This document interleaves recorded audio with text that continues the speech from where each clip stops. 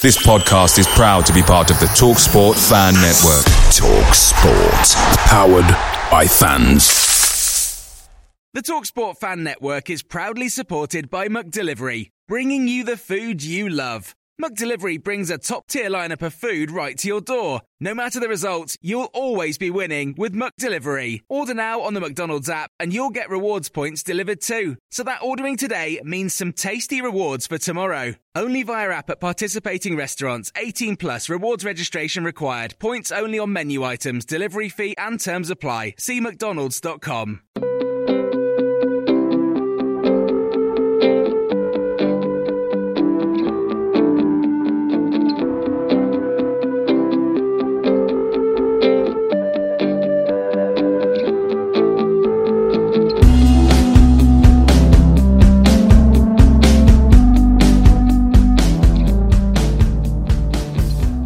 Welcome back to the 1912 Exiles end of season special.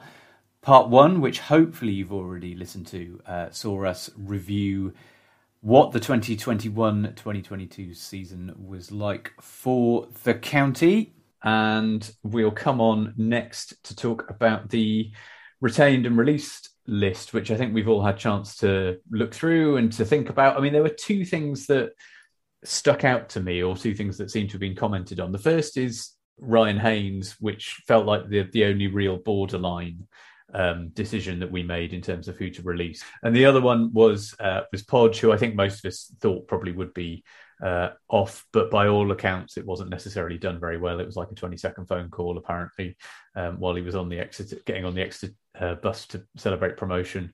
If that's true, and we only have his side of the story, then that's a disappointing thing to hear about someone who has been a big part of the club for a good number of years. So I don't know, who wants to lead us off talking about that? I'll do Haynes's first. I think he's a bit unlucky. I quite liked him, but no great loss. That sounds really, really harsh. But I think Roby's had a good look at him and Lewis, hasn't he? And he's made his call. That's his job. You know, there's a way. You know, we've got to balance the wage bill, haven't we? And if letting him go allows him to bring in someone else, not necessarily a left back, but somewhere else in the squad that he needs to bring in, I don't have an issue with it. He's been solid enough for us. He hasn't set the world on fire. He's been okay, hasn't he? But and I wouldn't mind if he'd have said, well, I'm keeping Haynes and letting Lewis go. So I wouldn't have worried about that too much about that either. I know Martin would have worried about that. But so he's made his call. He's got his left back. He might get another one in, or he might say, I'm happy with what I've got there and spend that money elsewhere. So I think that's okay. The Podge one, it's funny when we talk about his departure, because part of me was thinking, God, I wish we'd had him on the bench for the last few games of the season. Whereas at the start of the season I was going, yeah, let him go, you know what I mean? Yeah. So, but I think that I don't buy into this 20-second phone call lark. I think there's far more to that than meets the eye. You know, that 20-second call might have been ringing up to just say we need to have a chat, and he's going, I'm just getting on our team bus, and he's going, all right, well I'll speak to you later. You know what I mean? You know, and he's broken that. Podge has broken that to Irish journalists before the retained list has even gone out. So I think there's far more. I think Podge is playing that, to be honest with you. So I don't buy into that he's been badly treated. From what I understand, he's in his house. He's been up for sale in Newport. He's known he's going for ages. So there's conversations have gone on, haven't there? Do you know what I mean? He absolutely knows the situation. So thank you for everything he's done. He's been brilliant. He's probably kept us financially viable as a club with everything he's done. And he's brilliant. He's an absolute legend for the club. But I don't buy into all this like conspiracy theory around phone calls and stuff. Personally, two sides, and we haven't heard them all. There's not that much room for sentiment in football, and yeah, he probably, like you say, he probably knew he was off anyway. And it's like it's not a big deal. I personally don't see the point in having this outrage over the phone call or anything like that. It's like, it's fine. He knew he was going. Let's just get on with it, and he can find a new club, and he can be happy. I completely agree with you both there. I think the writing was on the wall in January, where before the January window even opened, Roby said he's not recalling him, and I was thinking the same as you earlier, Ian, that there was a few games where we could have just done with someone with, you know, Podge's kind of poacher's instinct. He scored 11 goals, didn't he? I think for Exeter, most of them coming off the bench. And at times when you looked at our bench, when we needed a goal, you think, who's going to come on and score here? Street could still be playing now and wouldn't have scored. Aaron Collins was never going to get anything. Not Aaron Collins might have, but Lewis. Yeah, the other one. I always do it. And we got Aaron Lewis as well, just to confuse you even more. I know. I'm getting too old. Completely agree that he's left us with some fantastic memories, and he will go down as, a legend, like you say. Those, especially the cup moments that he's given us, are going to live long in the memory of all the county fans.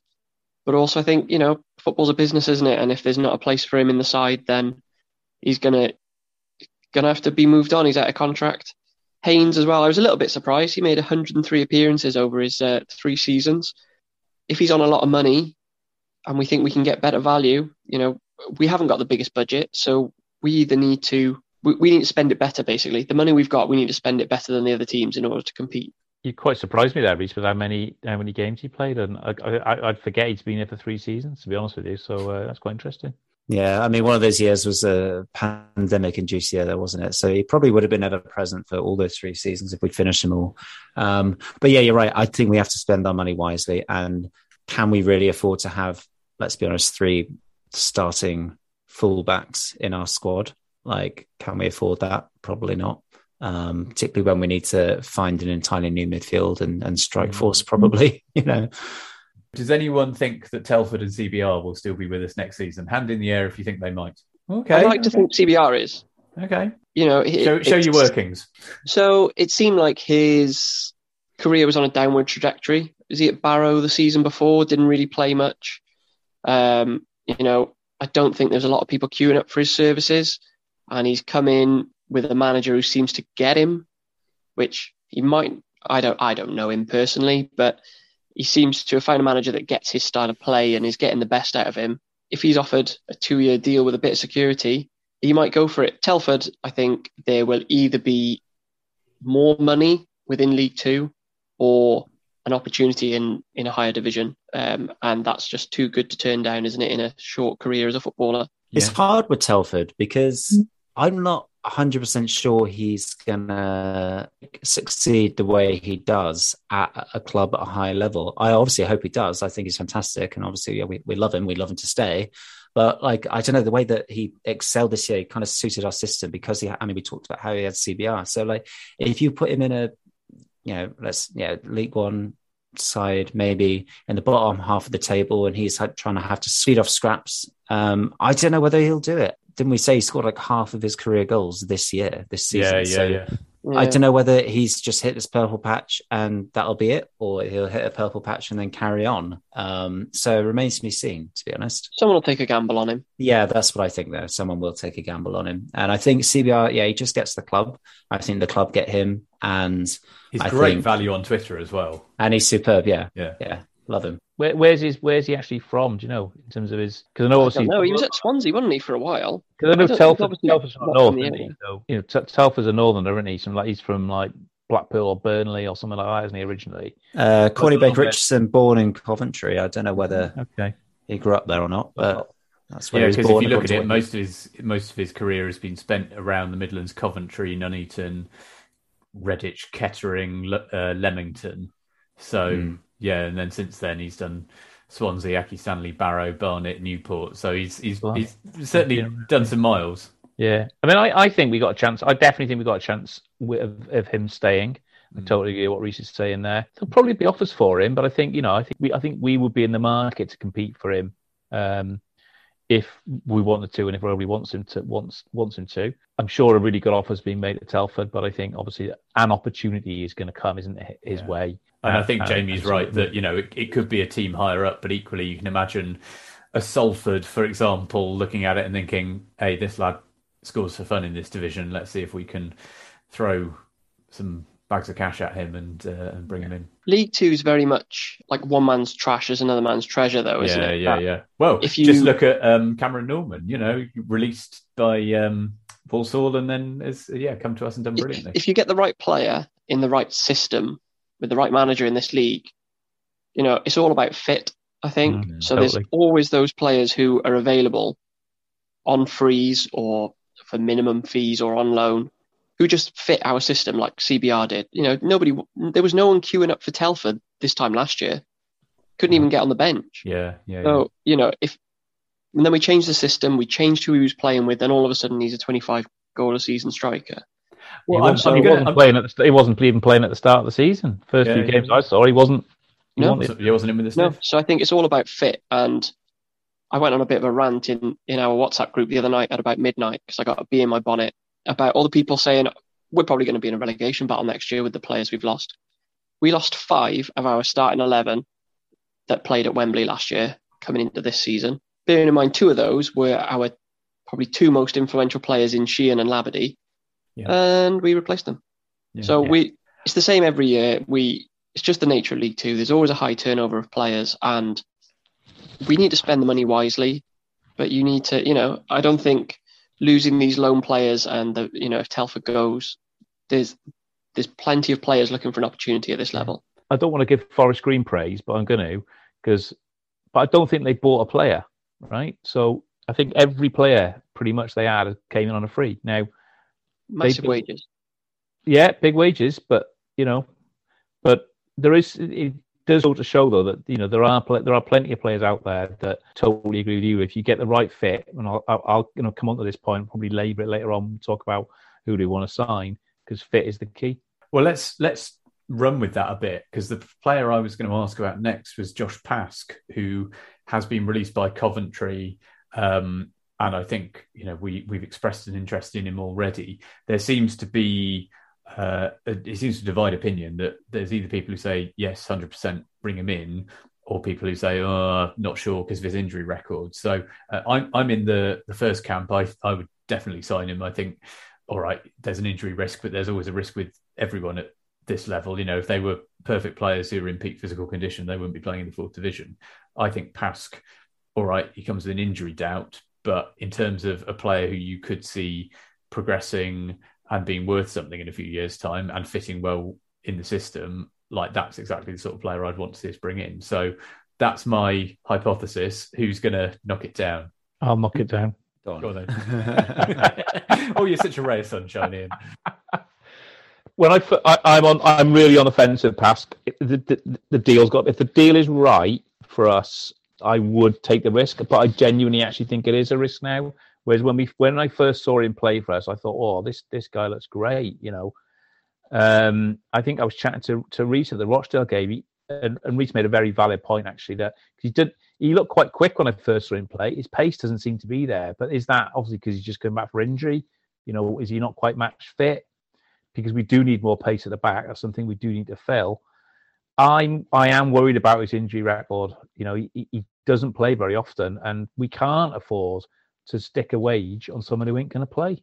He had that freak injury, didn't he? That knee injury that they never really explained what it was, but he injured his knee. He played his first 1 or 2 games, looked great, injured his knee, missed a game, played through it for a game and looked uncomfortable, then was out for a few games. And then he came back and never looked quite himself. But I think if you look at what we were crying out for in January, which was pace in the back line and, a defender who is comfortable on the ball, that's exactly what he is. And, we were praising his reading of the game, and he did it a little bit against Rochdale where he just read the play and stepped in. I think if he's fit, then he really suits the way we want to play. And you can afford to take a risk with 1 or 2 players with a checkered injury history. Like we had Labadie. He had a bit of a checkered record, but if you've got one Labadie in the side, that's okay. You can handle one. It's if you have a team full of sick notes. I mean, we are also due some luck with centre-backs, right? Because we had Long King with his freak bollocks injury that put him out for ages. We've had Farquhar Harquison, who didn't play for pretty much the entire season. And then we bring Paskin, who also then got crocked for a bit. Also, we are due a bit of luck. We had O'Brien retire with a heart problem. The season Fraser before, Franks. we had Fraser Franks. Yeah. Don't be advertising this. No centre-back will ever sign for us. Yeah, I think with the Pask thing, it's dependent on, like, you look at the other players we've got already signed on for next season. Obviously, Mickey's still there. We've got that option on Clark. Priestley's, sticking around, isn't he? And then, of course, if we wanted to play Dolan or whoever at the back, I don't know. I just don't know how much depth we're going to want at centre back. I mean, maybe we do need another centre half. I don't know. It'd be great. I personally, I think it'd be great if we could sign him. I think it would be really unlucky on someone like Priestley as well, because. But like I say, both him and Pascal are injured. Both of them, I feel, to excel at this level, will need a run of games being the starting centre half. And I'm just not sure if you have both of them that they're going to do that. And I don't know, maybe we'll try and ship one on if we bring in Pascal. Equally, I'd be sad to see it happen for a lot of reasons, but I could see the logic of it, that it wouldn't surprise me if an agreement was reached with Dolan that maybe his contract would get cancelled if he can find somewhere else to go. Not because he is a bad player, because I don't think he is. I think he's very versatile, but I can see that maybe he's not someone who fits in that Rowberry system. And if you've got Bennett who can play midfield and cover for you in defence, that maybe you go, well, thanks very much for everything, Matty, but it's time to move on. I think he'd go with all of our thanks, but I could see why maybe you now say thanks for everything, see ya, if it's in everyone's interest and if he finds a club. So that's one I would keep half an eye on. I think he'll got a Hartlepool. You reckon? Yeah, I think a deal will be done. He's a long way from home, isn't he? Yeah, I think a deal will be done, and I'll be really sad to see him go, because he is one of my favourite players that's pulled on the amber. So, but I if he wants to go back up north, I think that's where his family are, and go back to, and we can do an amicable deal for that. I think we should for him as well, as I said, because he's been a great servant to us. Yeah. If he does go, and if Martin listens to this, I want Martin to put one of his little special things together, which does his lovely little rollovers, all his like fabulous little passes, some absolutely great goals he scored for us, because he scored some. He made me laugh in the Rochdale game, though, that he couldn't make a pass without doing a foot roll over the top. Brilliant. Of the ball. Every pass that he made, little foot roll, slow the play down. He's already stationary. Yeah, so I think if we can get, I think if the numbers work, I would sign Pask, but it does his injury stuff worries me. He's the type of player we want. If we don't sign Pask, we want a Pask-like player, I think, to provide some pace in that back line. Yeah. I'm going to come to you next, Reece, because we've signed a load of scholars and we've given out a load of pro contracts. And I believe you were saying just before we hit record that you're across all of them, and you're now going to furnish us with details of all of the players who we've signed, and a little bit of their potted history and what they did their GCSEs. No, I'm absolutely not. We signed some scholars today, but I'm using my phone to record this, so I haven't been able to look up Twitter to check who the names are. We have signed Avondale, Caradogan and Bright. Bright looked quite, I don't want to say bright when he came on, but he looked up for it. Certainly when he came on against Rochdale, wasn't shying away from a tackle, got stuck in. He looks quick. So I think he stands a chance of being in and around the squad next season, as a bit of depth. And we've got Twomley and Woodywis. And this surely has to be their kind of breakthrough year for those two now. This is kind of shit or get off the pot time for them. You'd think so. They're still only 18, 19, aren't they? So we may loan them out again. I don't know, because they both went to clubs in the Southern Prem last season, didn't they? And I sort of think, well, if you're going to try and make the case that you can make it as a professional footballer, then this is a season when you've got to burst through and take your chance when it comes to you. I dare say they'll be in the Spot Fan Trophy games, and they've got to make their mark if they want to come through. I mean, I've heard an awful lot of good things about both of them. I'd love to see them given a chance, but they've also then got to grab that chance with both hands. Do you know who I think it is last chance saloon for? And we've talked about it before. I don't think we've talked about it on the pod, but I think this is Lewis Collins' last chance to prove that he's cut out for this level. I don't think he's kicked on quite in the way we wanted. I think at youth level he was a winger, and we just don't play with wingers, so he's been asked to do and develop in a position that's unnatural to him. But at times it looks unnatural to him. And I don't think he's... In some of those games where we needed someone to score a goal and you brought Lewis Collins on, you just thought, he's not it. Don't get me wrong, I really want him to do well. I always want to see young players breaking through into the first team. But he's, 21, 22 now? Yeah, this is really key, I think, for his future, certainly at our club. Key season for him to show what he's got. But if you want to look on it positively, with him, with Tramley, with Willie Wiss, that's some good depth to the squad. There may not be players who are going to play 20 games a season, but they're players who might make 10 appearances, and they might be decisive appearances if they do grab their chance. So, Livermore, we talked about in a previous pod, is on his way. Whether he'll go on and make it as a pro or not, we don't know. But, there's another one who got his chance, grabbed it with both hands. Who knows what else went on around it? But you've got to make that impact. You've got to be the player who everyone walks away from the ground going, blimey, there's a prospect. And it's promising that the manager wants that as well. He wants to bring youngsters through to the first team, and he said as much. And I know a few of them have been training with the first team as well. Yeah, and I think I think there's a slight difference here in terms of I'm hoping that Rowberry, because of all the work he's done with young players across his career, is maybe a better judge of player at that stage of their development than potentially Flynn was, in terms of being able to say, right, this, I think person X has got it, could make it, person Y might not, So I'm hoping that some of the players that we brought into our development squad, I'm still not quite sure what that is, but last year who sort of sank without a trace, I'm hoping with Rowberry and we'll be better in terms of that B team or whatever that is that links into the first team. So some of these players that we're signing, I'm hoping that Rowberry's got the judge there. And what I would expect to see is people like Cardogan or Cardigan, however his name is pronounced, and Bright. They're going to be around that first team, aren't they? They're going to have a chance. And then maybe by Christmas, if they haven't broke through, then you put them out on loan. I see it being that, because we had this sort of development team last season, but Rowberry, as soon as he got the opportunity, shipped those players out on loan and said, right, here's your... I think it'll be the same next year. They will get their chances in Spotifan Trophy games, maybe a few other kind of peripheral opportunities. But, if they've not kind of made that impact, then come November, December, then they'll be sent off. I don't really see... the development squad seems quite a euphemism to me. I think it's, you'll be training with the first team. You might get the odd behind closed doors match against other people, but really you've got to take those opportunities. It's pre-season where they need to really take the opportunity, because this is the time when the manager will experiment. It's the time where they'll be able to get 90 minutes or 45 minutes, and they can really show what they've done or what they're capable of. And if they can show a glimmer of that, Andy. Yep. Yeah. Yeah. It's a matter of time. We're only a month and a half away from the Undy trialist match, aren't we? So. Yeah. Well, yeah. Who will be the equivalent now that Flynn's no longer in charge? We'll have to see. One player who we can expect to be in some of those pre-season friendlies is Sam Bowen, who signed this week from Cardiff City.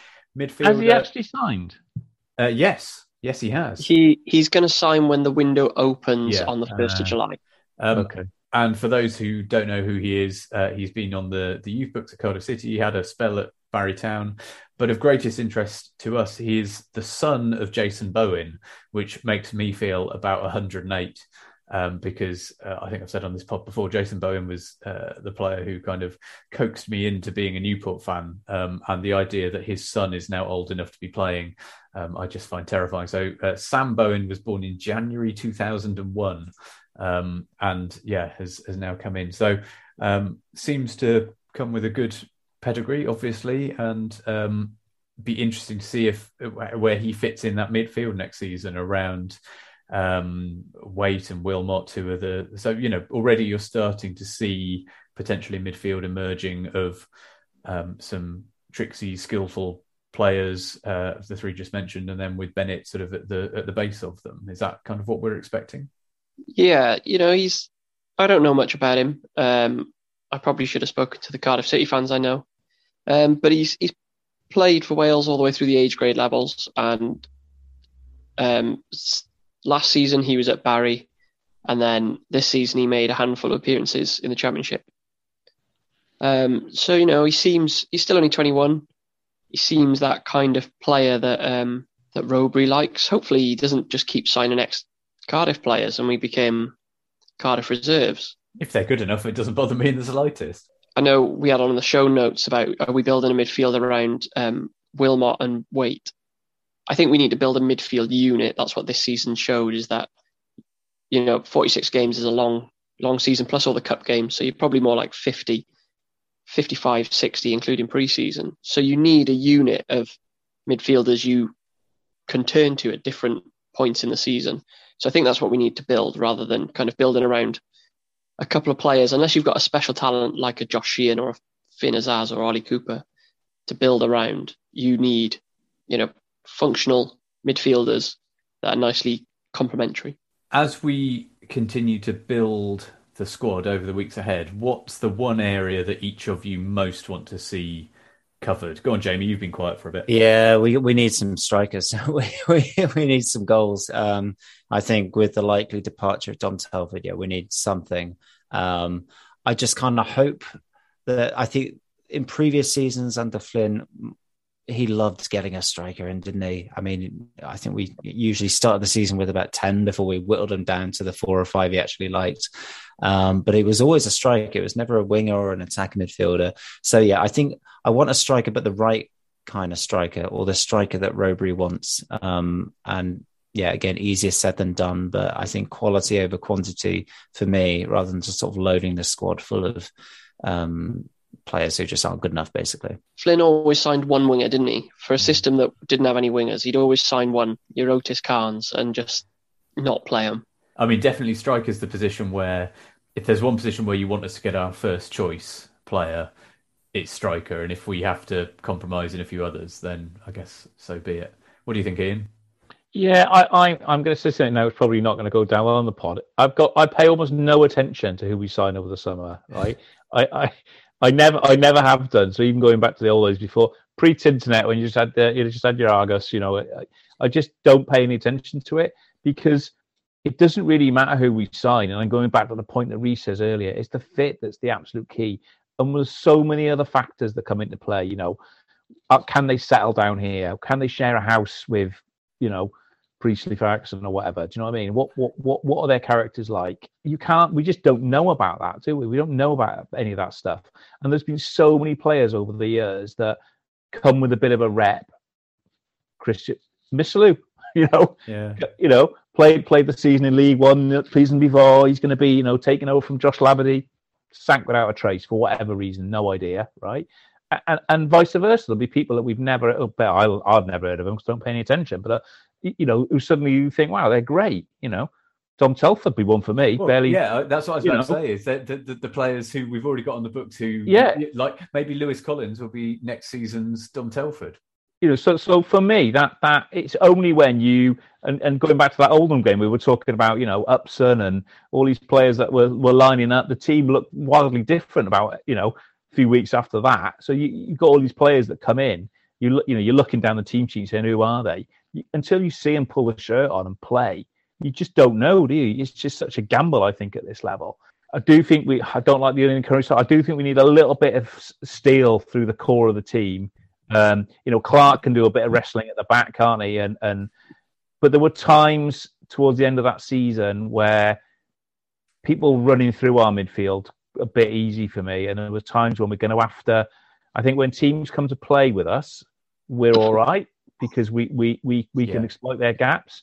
I think where teams are going, do you know what, we're going to set up to stop you playing, then we have a bit of a struggle. Yeah, I agree with that. And I think we have to find a plan B there to that way of playing. So I would like, a bit of pace, bit of strength, bit of fizz. That's what I want. I agree with that, but I think that's as much about systems as it is about personnel. I think we had probably the players to have competed with some of those more physical teams like your Crawleys, your Colchesters, your Hartlepools.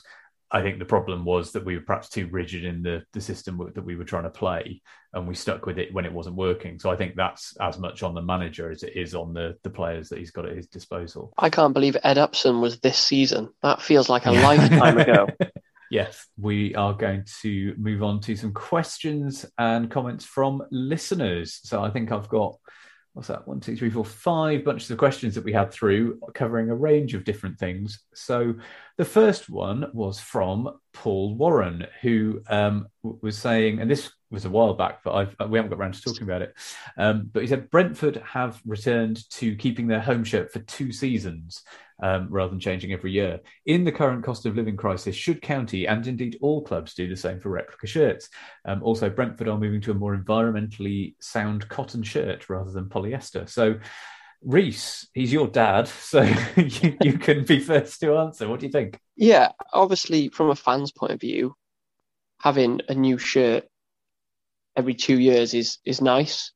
I think it's something that we'd all appreciate, but then that comes with restrictions on the club regarding what sponsorship they have. I don't know how much money we reasonably make off shirt sales. It's not like we're, Real Madrid. But how much of an impact on our finances will it have to restrict us to changing it every 2 years? How does that affect our deals with manufacturers, our deals with sponsors? If we're tied into a deal that's a multiple of 2, then we may be getting less favourable deals because we don't have room to negotiate. But from a fan point of view, that's great. As long as it doesn't affect the product on the pitch, having the same kit for 2 seasons in a row is great. And in terms of the sustainability, I think, again, it's another good string to the bow, and fair play to teams like Forest Green. I think their kit's made of bamboo this year, isn't it? Or something like that. So, that sustainability piece, especially when it's a new shirt every year, that how many of them end up in a landfill after however many years, So, yeah, I think all of those would be positive changes, but they can't be taken in isolation. They'll have impacts on the club. I mean, also, it's all very well talking about trying to have a shirt deal that lasts for 2 years. How long did we have our third shirt this year? The Burberry knockoff? 2 days, wasn't it? About 20 minutes. So, yeah. As long as it took Burberry's lawyers to get in touch with us. Yeah. Go on, Jamie. We could try that trick every year though, because we got a lot of publicity. Probably got more publicity out of that than we did for launching the show. Well, and for the people who did manage to buy one, they're now sitting on a gold mine. Yeah. I'm looking forward to our Louis Vuitton away kit next season. I'm sure we can muster something up. But yeah, I think you're totally right. I think, in an ideal world, every 2 years, easier on the fans, pockets, and easier on the environment as well. But we have to. We have to find that shirt money from somewhere. We sell a lot of merch this year, a lot of kit this year. I feel like maybe I've just bought more of it. I don't know. Well, I think this year was a great year. The Hummel stuff was really nice. Yeah. I thought the kind of green effect tracksuit stuff all looked really, really class. So, I mean, that's part of the battle, isn't it? For years on end, you could buy anything with the Newport County crest on it, but it looked awful. Whereas now, this season, it's good stuff. Tidy. I hope we keep Hummel. I don't know if we are doing, but I hope we do. Is it 2 years we've had them now? Yeah. The only slip up they've made was with last season's third kit that was straight from a catalogue. Yeah, that was horrible. Was that the red one? Yeah. Yeah, it was grim. That's the first question out of the way. The next one was from Michael Buttress, who said, "What was the reason that we collapsed into relegation form?" I can already see Jamie sharpening his pencil in anger. Why wasn't Rowberry able to rally them? Where do we need to strengthen, and what are the prospects for next year? So you can choose some or any of those, Jamie. But, relegation form? It's an interesting one. So for those of you who heard me witter on to Rob Phillips on BBC Radio Wales after the Rochdale game, they asked the same question, and I really found it hard to answer. They were saying, "Oh, yeah, you must be so disappointed with the end of the season." I said, "Yeah, but it was so fun to watch. It's been superb, probably the best football we've seen at Rodney Parade, and they've given us a bit of energy back." What's interesting, I was looking at this earlier on in the episode, in the pod.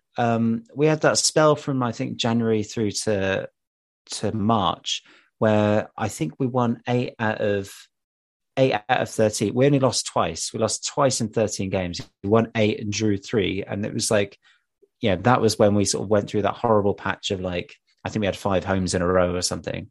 And it looked fantastic. And then we just fell away.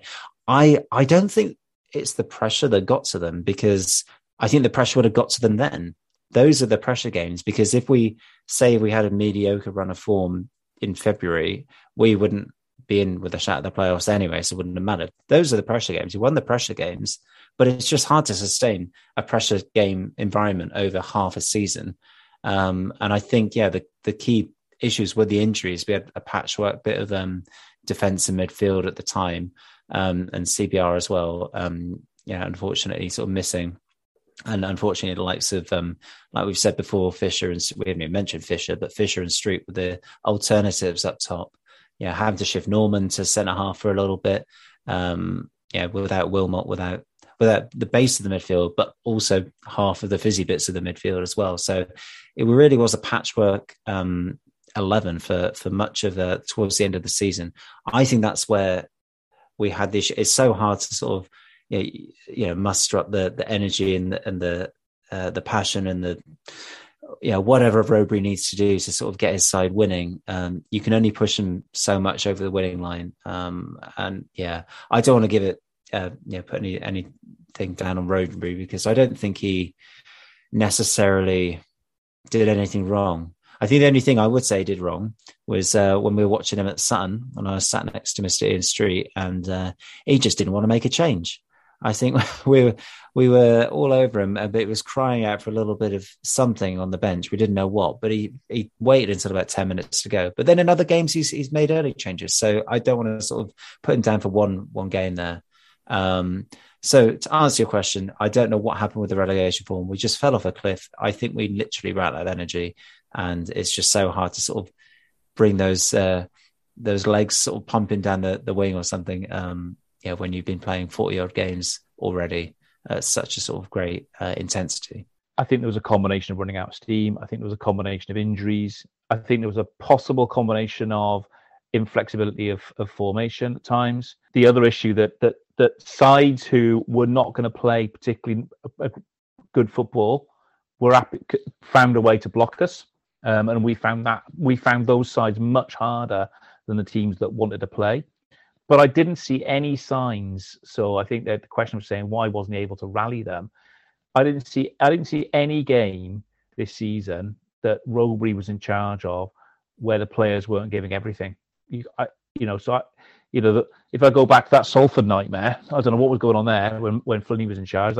I think it was like the next game after that, maybe it was Barrow away and he'd gone or something like that. But you could see something wasn't going right there. But when Rowberry was in charge, every game that I've seen, the effort has been there. You can see what he's trying to do. You can see what he's trying to do in terms of his formation. You can see what he's trying to do to get out of his players. And for the vast majority of the season, in his time, they responded to that. I just think we did that combination of run out of legs, injury problems. I think when he watches all these games back, I think his ability to think about how he might change tactically is something that he would look at. But also, some sides sussed us out a bit. Next set of questions is from Nicola Johns of photography and camera fame. Nicola sent loads of questions, but the two I'm going to go with are: who is going to replace the legend Tim Thraves on the tannoy? And also, does Ian Street own the best guns in the 1912 Exiles team? So Nicola got a great picture of Ian at, which ground was it, Ian? Bradford. With your guns out, putting on your suntan lotion in the sunshine. Who will replace Thravesy, and does Ian have the best guns out of the 1912 Exiles? I mean, it's certainly better than mine. I've got twiglety arms, so yeah. Well, it's not going to be me. That was just she just captured this ridiculous photograph that's been floating around the Rosehead WhatsApp group, where I've got a bit of a nickname because of it, and I can't believe she stuck it out on Twitter as well. It's an absolute outrage. Just a bit of a giggle, that one. I think we should say thanks to Tim though, shouldn't we? Quickly on from the pasty faced and skinny arms to everything that Tim's done, and it was good send off on. For the Rochdale game, wasn't it? But I mean, what a servant that he's been to the club. It's been absolutely astonishing, and that's a really tough. Talking about how do we replace Telford? But how do you replace someone like Tim Thraves and his mucker next to him, whose name escaped me. Glyn, who's been doing both of whom stepped down. That what servants they've been to the club, and I think I'm sure we'd all want to thank them and express those thanks to them. And I don't know. He's basically the voice of Newport County, isn't it? Yeah, absolutely. And, I don't know if anyone else ever watches back the Wrexham playoff final, but Tim's commentary on that is fantastic. It's so good, isn't it? Moments like that with kind of Tim commentating over them is one of the many things that just scream Newport County to me. Yeah. And thank you, Tim, and thank you to Glyn as well. And yeah, if we're on the subject of bona fide county legends, then Nicola, who sent the questions in, I think we should also say you've got some great snaps of the county along the season, including Ian's arms, and including you've got a lovely one of me and my boy at Swindon away as well. So keep doing what you're doing, because we all appreciate it. Right, next question was from Paul, a different Paul on Twitter, who asked, why did Telford start and stop scoring? And did other teams work us out, leading to the downturn in results? So, Reese, I'm going to come to you for this. Yeah, so I think we've already kind of covered this a little bit, that I think teams worked us out a little bit. Telford started receiving a lot more attention, where in some games there was just a centre-half following him around everywhere he went. And they knew he was looking to turn onto that left foot, and they knew he would look to shift it and strike quickly. So they just stuck to him like glue. And like we said, CBR going down injured. It's no coincidence that his scoring rate dropped when CBR went out injured.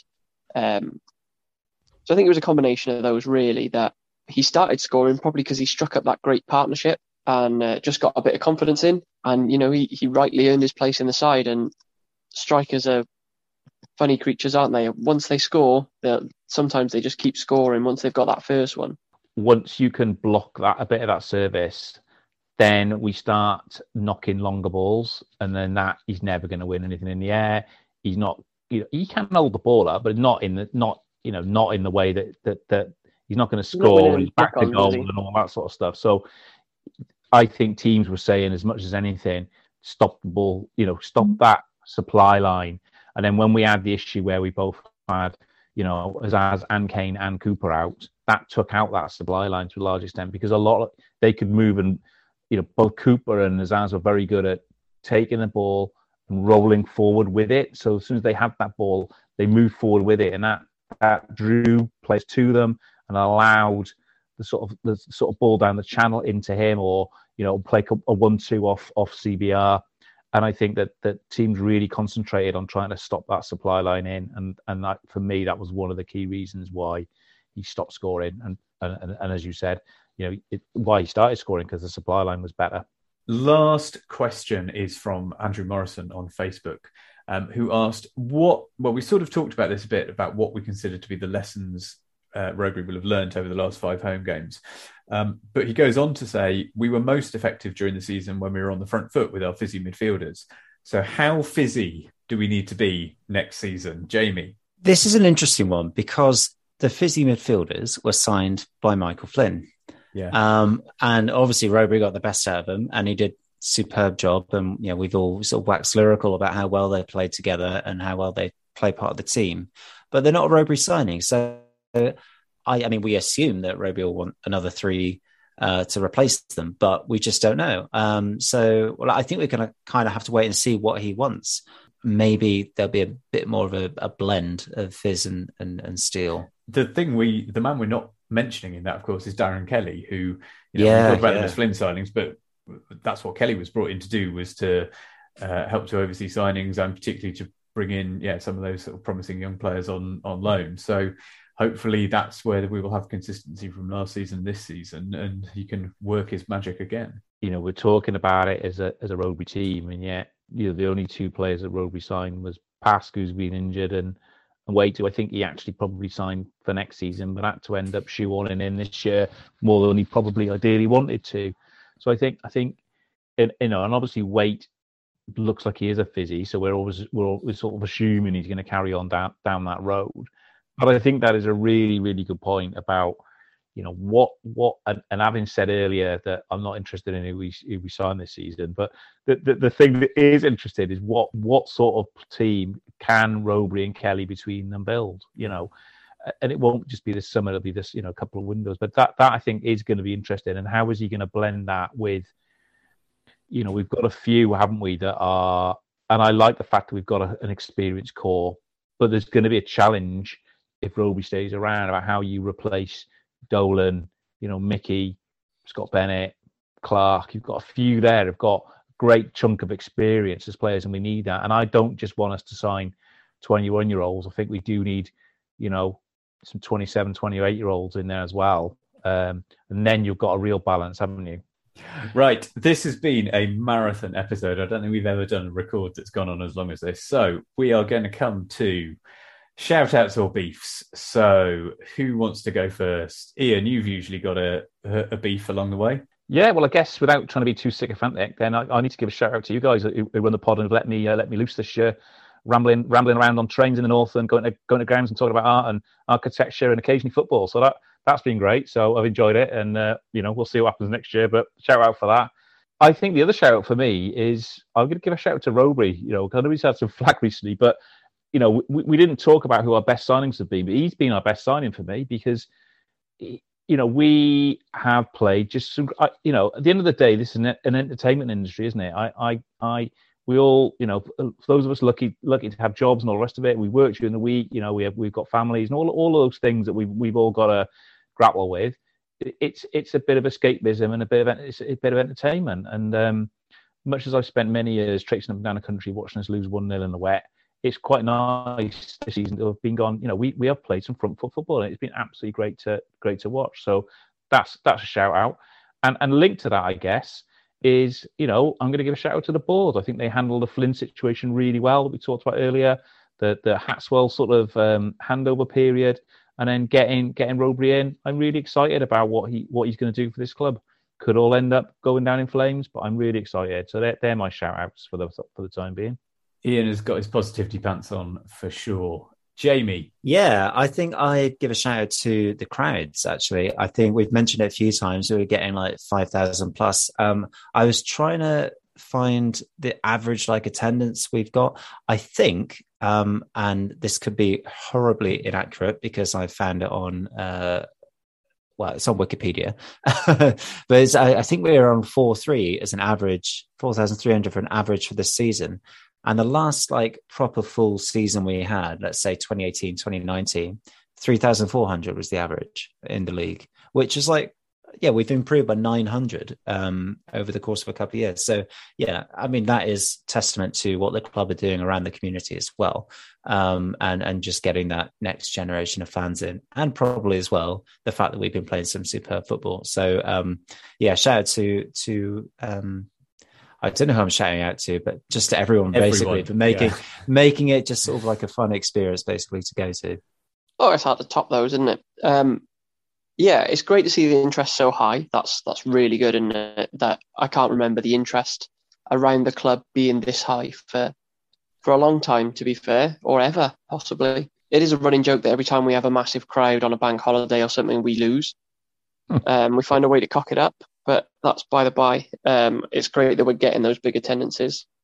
I'd like to follow up what Ian said as well, that we turned a profit again in the last financial year, given that it was a pandemic year and we literally had 0 fans apart from the playoff semi-final. We turned a profit.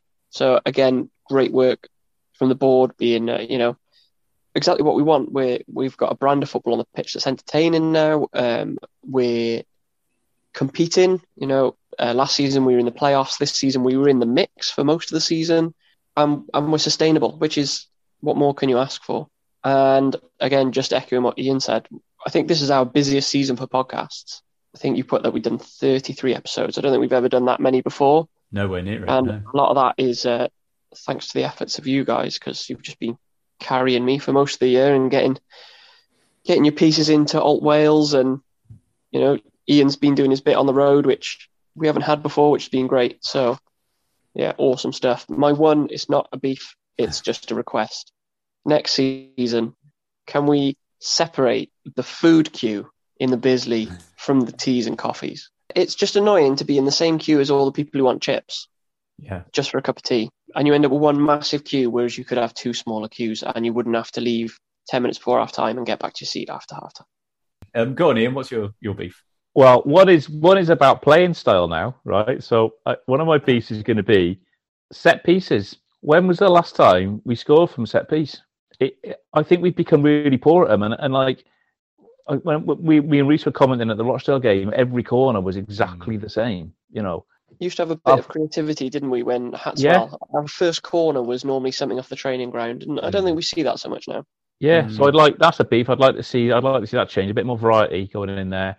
My other beef, as I spend most of my time going to away games, ticketing and the utterly random way that is done at grounds around the country drives me potty. We're supposed to be making it easy for people to just go to a game, and it is random. You've got to go to sometimes you've got to go to the home end and get a ticket and walk around. Sometimes you've got to, Hartlepool, you have to get a QR code, but you have to print the QR code out. I said, what is going on here? So I've got to still take the QR code on a piece of paper to have it scanned. I was like, it's madness. And there's been all sorts of weird and wonderful ways that you can get a ticket for an away match. And because I'm not based in Newport, you've got to do your research and work out what's going on. It shouldn't be that complicated.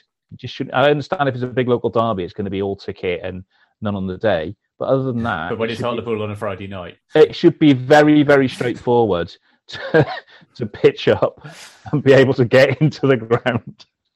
So that's my beef. Sort the ticketing out. Well, I have no other beefs. I do just want to reiterate a shout out to us, because I think we've done 33 episodes this season and counting, which is astonishing. And thank you to everyone who's contributed, especially some of the opposition fans who've done the opposition views. Those have been really interesting. But I want to kind of broaden it out, because I think it's, what we're doing is, I think, part of a wider emerging culture of fan-based content. I think the Amber Army have done some great stuff this season online and on their YouTube. And there's the official podcast who I know have kind of have access, we don't, to managers and chairmen, and I feel like there's these different channels emerging doing slightly different things. I think that's all to the good. So I hope people enjoy what we do. If you do listen and you enjoy it, then please consider chucking a few shekels our way to help towards the upkeep. But if you can't afford to, and that's understandable with the cost of living crisis, then just recommend us to a friend so that we can keep building the listenership. And please do also consider coming on the podcast next season. We're a nice bunch. We're very receptive to newcomers. We are particularly conscious that it is all white blokes on at the moment. So anyone who can broaden our diversity, I think we would welcome as well. But I think that is more or less it for this extended marathon pod. All that is left is for me to thank the panel this evening: Rhys Warren, Ian Street, Jamie Harris, to thank you for listening. As always, you can get in touch through Twitter or Facebook. Just search for 1912 Exiles and you will find us. But other than that, stay safe, keep it county, and we will be back with you at some point over the summer.